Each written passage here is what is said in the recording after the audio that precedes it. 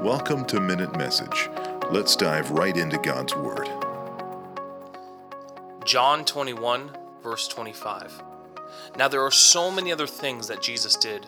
Were every one of them to be written, I suppose the world itself could not contain the books that would be written.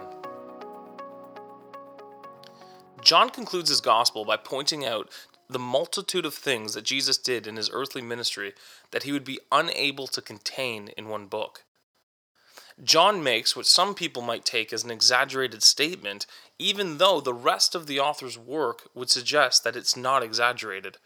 Jesus is the incarnate Word of God. He created the universe and he holds everything in it together. If we really think about it, it would be impossible to contain in words everything that Jesus has done.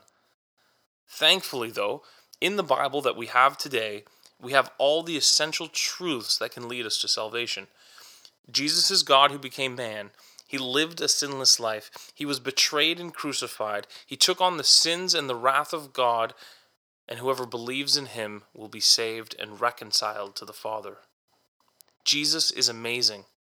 Even the largest libraries in the world would be unable to contain the books that it would take to write to contain everything he has done. That is incredible. Thankfully, we have been given the Bible. But if every person on earth were to study the Word of God, they would still be, after a lifetime of study, be able to acquire more knowledge and wisdom from it. It's so intricate that the smartest people could study it forever, yet so simple in its message that even a child could understand it. There is no book like the Bible. It is life-giving to its readers, and it contains all truth we need for salvation. I must study and cherish the Word of God. There is so much for me to learn.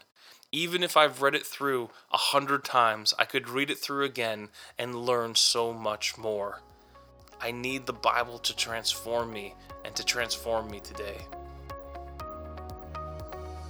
Thank you, Jesus, for the incredible things you have done. Thank you for preserving your word so that I may learn about you and what you have done to save me.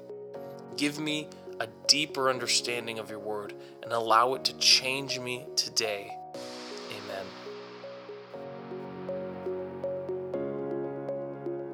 Thank you for listening to Minute Message. God bless.